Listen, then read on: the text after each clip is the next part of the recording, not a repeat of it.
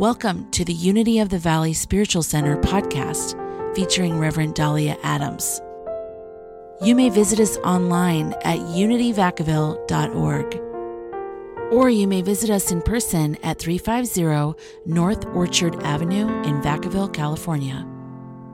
And now, here is Reverend Dahlia Adams. Welcome again to Unity of the Valley Spiritual Center. We're glad you're here. My name is Reverend Dahlia Adams, and I am honored to be here with you today. Today we are focusing our attention, we're talking about our earth and the fact that it is one earth. We are one with the earth. It's not something that's apart from us. It's not an apartment we're temporarily renting and using that we can leave at any time. Even with all the space travel, there is a oneness with the earth that is the very truth of who we are. And out of that, when we know that, when we embrace it, when we feel it within us, then our attitudes, our choices, our behaviors are colored by that knowing our oneness. It is all part of the truth that we embrace, the mystery that we embrace, that there is one presence and one power that we call God, or by other names as well, but that one presence and one power is all of what is. It's not as if there is one presence, one power, God, and then there's Dahlia. Or there's one presence and one power, and then there are the trees. When we say one presence and one power, we are saying that everything that is of God, is a creation of God's. It is an expression of the life and love that is God. When we say one presence and one power, that means that there is no other. We are one. We are one with God, and through that we are one with each other. In fact, we are one with all of God's creation. In our scriptures in the Gospel of Luke, chapter 12, actually verses 24 and 25, it is written, "Consider the ravens, that they sow not, neither reap. They have no store chamber nor barn, and yet God feeds them." And it continues by saying, "Consider the lilies, and how God clothes these flowers so beautifully." And when Jesus was speaking those words, the core of his teaching was that we are not to worry, because if other parts of God's creation are cared for so profoundly, so are we. The underlying message is that the lilies, the ravens, the fields, the waters, everything is God's creation as we are. And through that, there is a oneness with God's creation that is at the very heart of knowing who we are and understanding what we're all about. The Christian teachings do not spend quite as much time on this idea of our oneness with the earth, but in other traditions, in native traditions, it's taught, it's understood, it's part of the culture.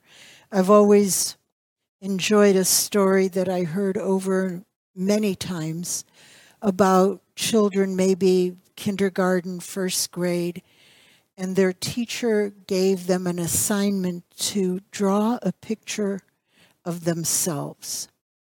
And so they were all sitting drawing an individual portrait. And there was one child, he was an indigenous boy, his family was native, And he was drawing himself, his mother, his father, his brother, his sister, the dogs, the cat, the trees, the forest behind, the hills, the flowers. And the teacher came up and she said, no, no, no, no. You are supposed to draw a picture of yourself. And he said, but that is myself. That is who I am. So that's a difference in consciousness or understanding. In our Western culture, individuality is stressed. There is an individual person who is separate from other individual people. And in this boy's culture, in his upbringing, he was one with his family, with the animals, with the birds, with the trees, the flowers, the forests. And so his sense of who he was different. And so we're looking at what this means. If we're one with the earth, what does that mean in terms of our understanding of who we are, and how does that impact what we do, how we think, what the choices we make?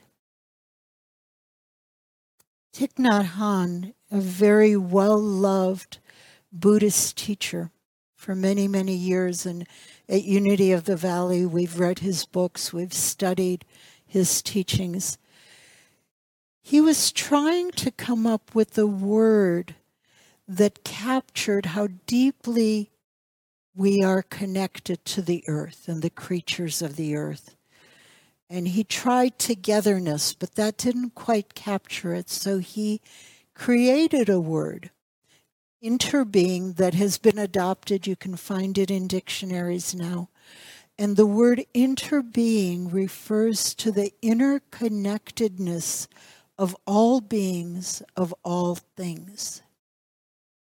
And when we start thinking in terms of interbeing, when we start adopting that consciousness, it creates a major shift in perception, and it redefines our understanding of who we are. Thich Nhat Hanh said, to be is to interbe. You cannot just be by yourself alone. You have to interbe with other things. He wrote quite a bit about it, and he spoke quite a bit about it. In fact, he established an order of monks that are the interbe monks. Their entire lives are about living from this consciousness of interbeing. Thich Nhat Hanh wrote in an article, our human bodies are shared, rented, and occupied by countless other tiny organisms without whom we couldn't move a muscle, drum a finger, or think a thought. And in that article, he was basing these statements on the work of a biologist named Lewis Thomas. And Lewis Thomas wrote extensively about it, but he's not the only biologist who wrote about this. Many, many years back, when I thought I was in college studying to be a research biologist, I remember in one of my classes, in one of my biology classes, we were given the assignment to define an individual organism, an individual animal or plant. Could be human, but we had to come up with some living thing that was truly and purely an individual. And I remember when we first got the assignment, it sounded goofy. I mean, I looked around the room, there were all these individual students, all these individual plants outside the window. But when you really started trying to name something that lived as a true individual without being deeply connected in some way with another individual thing that it needed to be connected with in order to be alive, It was almost, I don't think we came up with anything.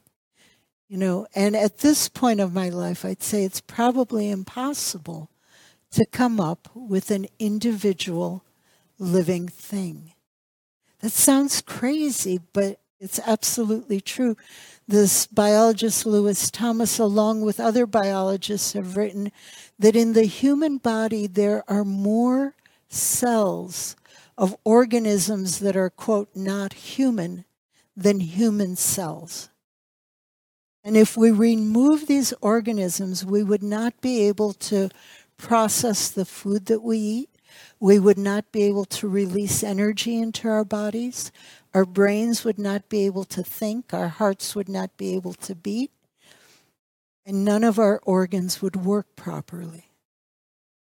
That's pretty big. I mean, so we are walking around filled with other, quote, individual little tiny beings that outnumber us in terms of number of cells.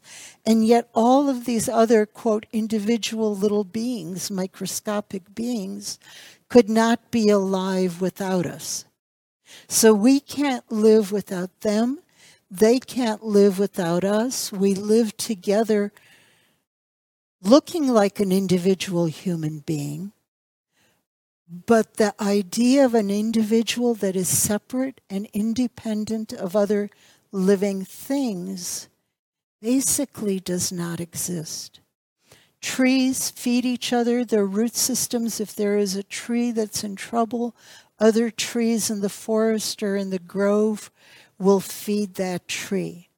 Trees also have microorganisms that help them process their nutrition, their energy. When I was in the Virgin Islands, I was a teacher and I taught biology at that point. And I would go with the high school students that I taught, we'd go to the beach and spend some time exploring these patch reefs that were maybe 20 feet long and 10, 15 feet wide. And I would ask them to find the individual beings, the individual animals or plants in the patch reef. And the first time they went in to look, they came back with a long list. And then I would ask, how are they connected with other living things? And by the time they were done, they came back with the same answer, that there was nothing that they could find that was truly an individual.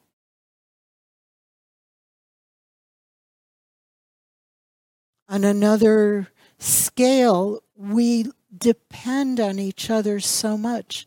An example are bees. And bees have been in the news lately because they are being threatened by the changes in our climate, by the warmer temperatures. It's affecting their ability to survive, and it's allowing their predators a better environment to grow and survive. So the number of bees is declining, and that's a concern because bees are responsible for maintaining plants that provide about a third of the human population's food supply.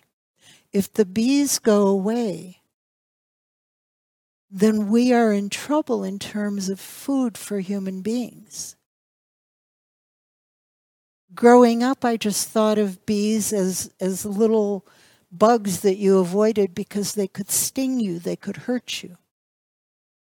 Or I would think of them when I wanted honey. So they were either sweet tasting or they were the cause of pain when they stung you. But the truth is, these little tiny creatures feed us. They feed the world. A third of our food supply is nothing to ignore. And so the threat to increase prices for food is what's getting people's attention to try to do things to help the bees. Again, if we were coming from that consciousness of inner being, of we are one with the earth, then the attention to this would have come more from our guts, from our hearts, from the imperative that what is done to the bees is being done to us.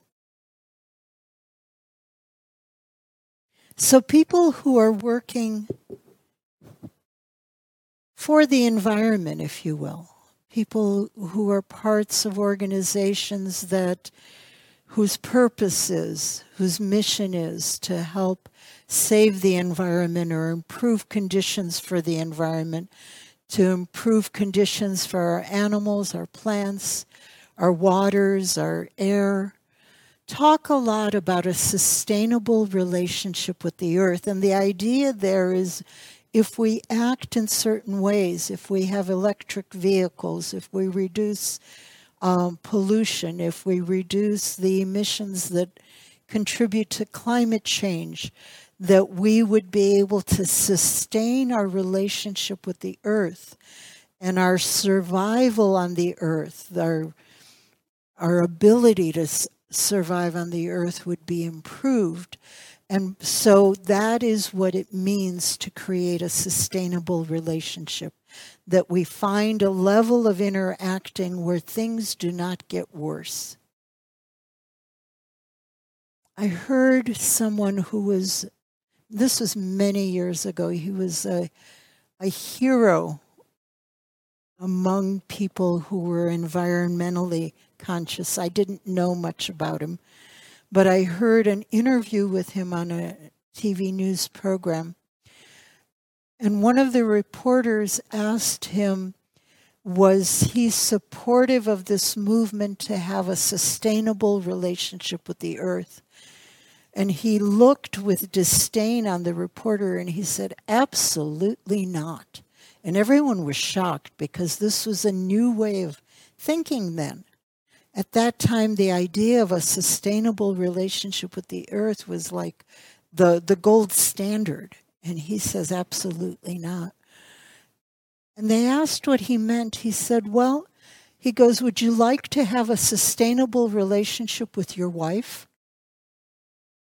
And everybody was taken aback. He goes, no. He goes, if you live with someone for your lifetime, don't you want to have a loving and growing relationship? He goes, so if all we aim for is a sustainable relationship, we're going to live on this planet a long, long time, hopefully. And shouldn't we aim for a loving relationship with our earth instead of a sustainable relationship? So this is what Thich Nhat Hanh is moving toward. If you accept the idea of inner being, if you accept the idea that we are all interdependent, that my life depends on you and your life depends on me, and what happens to the bees or other creatures that are not given their full credit impacts the way I live, the way other people live. If we come from that consciousness of inner being, what we end up with is a loving relationship with the earth. And when you love something, when you love someone, then your thoughts, your actions, your reactions, your choices are guided by that love, by that knowing that you are one with the earth. In a meeting of the United Nations on climate change, Thich Nhat Hanh was there, and he made a statement which included this piece here. The earth is a loving mother, nurturing and protecting all people and all species without discrimination. He also wrote a prayer or a letter to Mother Earth that is really beautiful, and I'd like to share pieces of it with you. It's longer than this. I took out excerpts. He wrote, "Dear Mother Earth, I bow my head before you. as I look deeply and recognize that you are present in me and I am a part of you. You are the mother of all beings.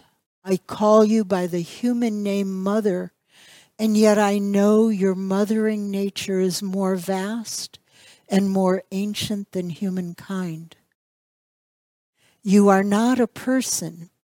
You are a living, breathing being in the form of a planet. I promise to keep this awareness alive that you are always in me and I am always in you.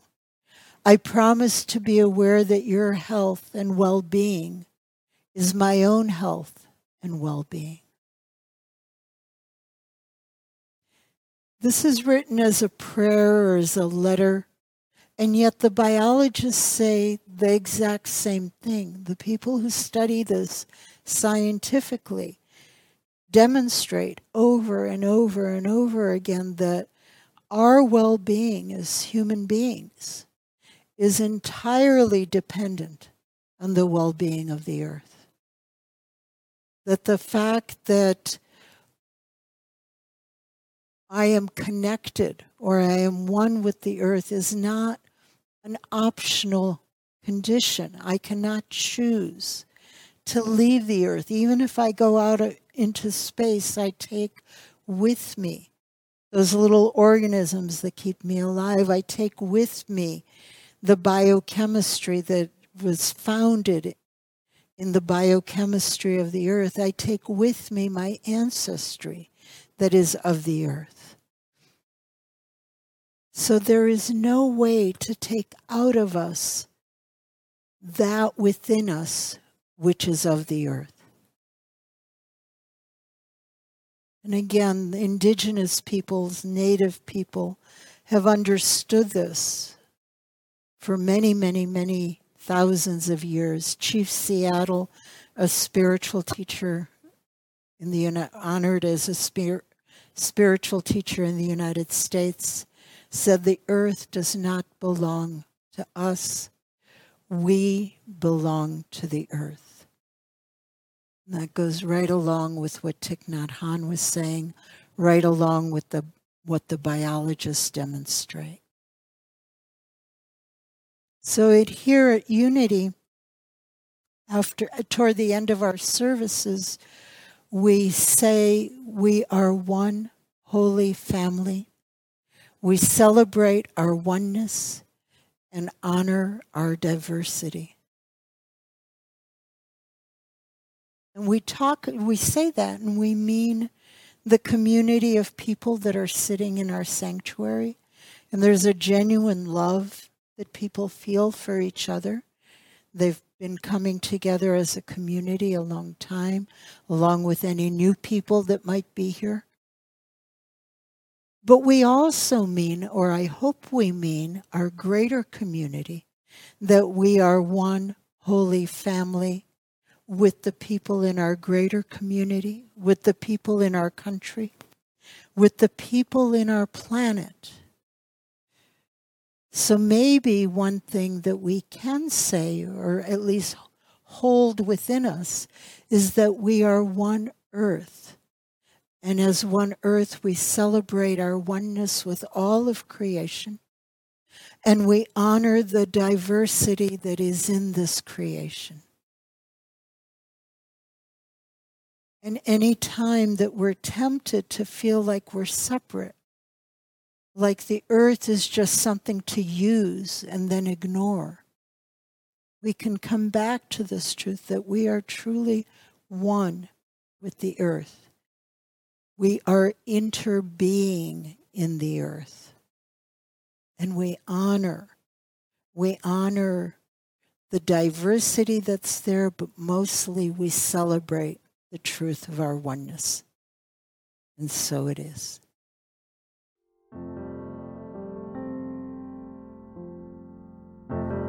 We hope you enjoyed today's message. If you would like to support this podcast, you may do so at unityvacaville.org.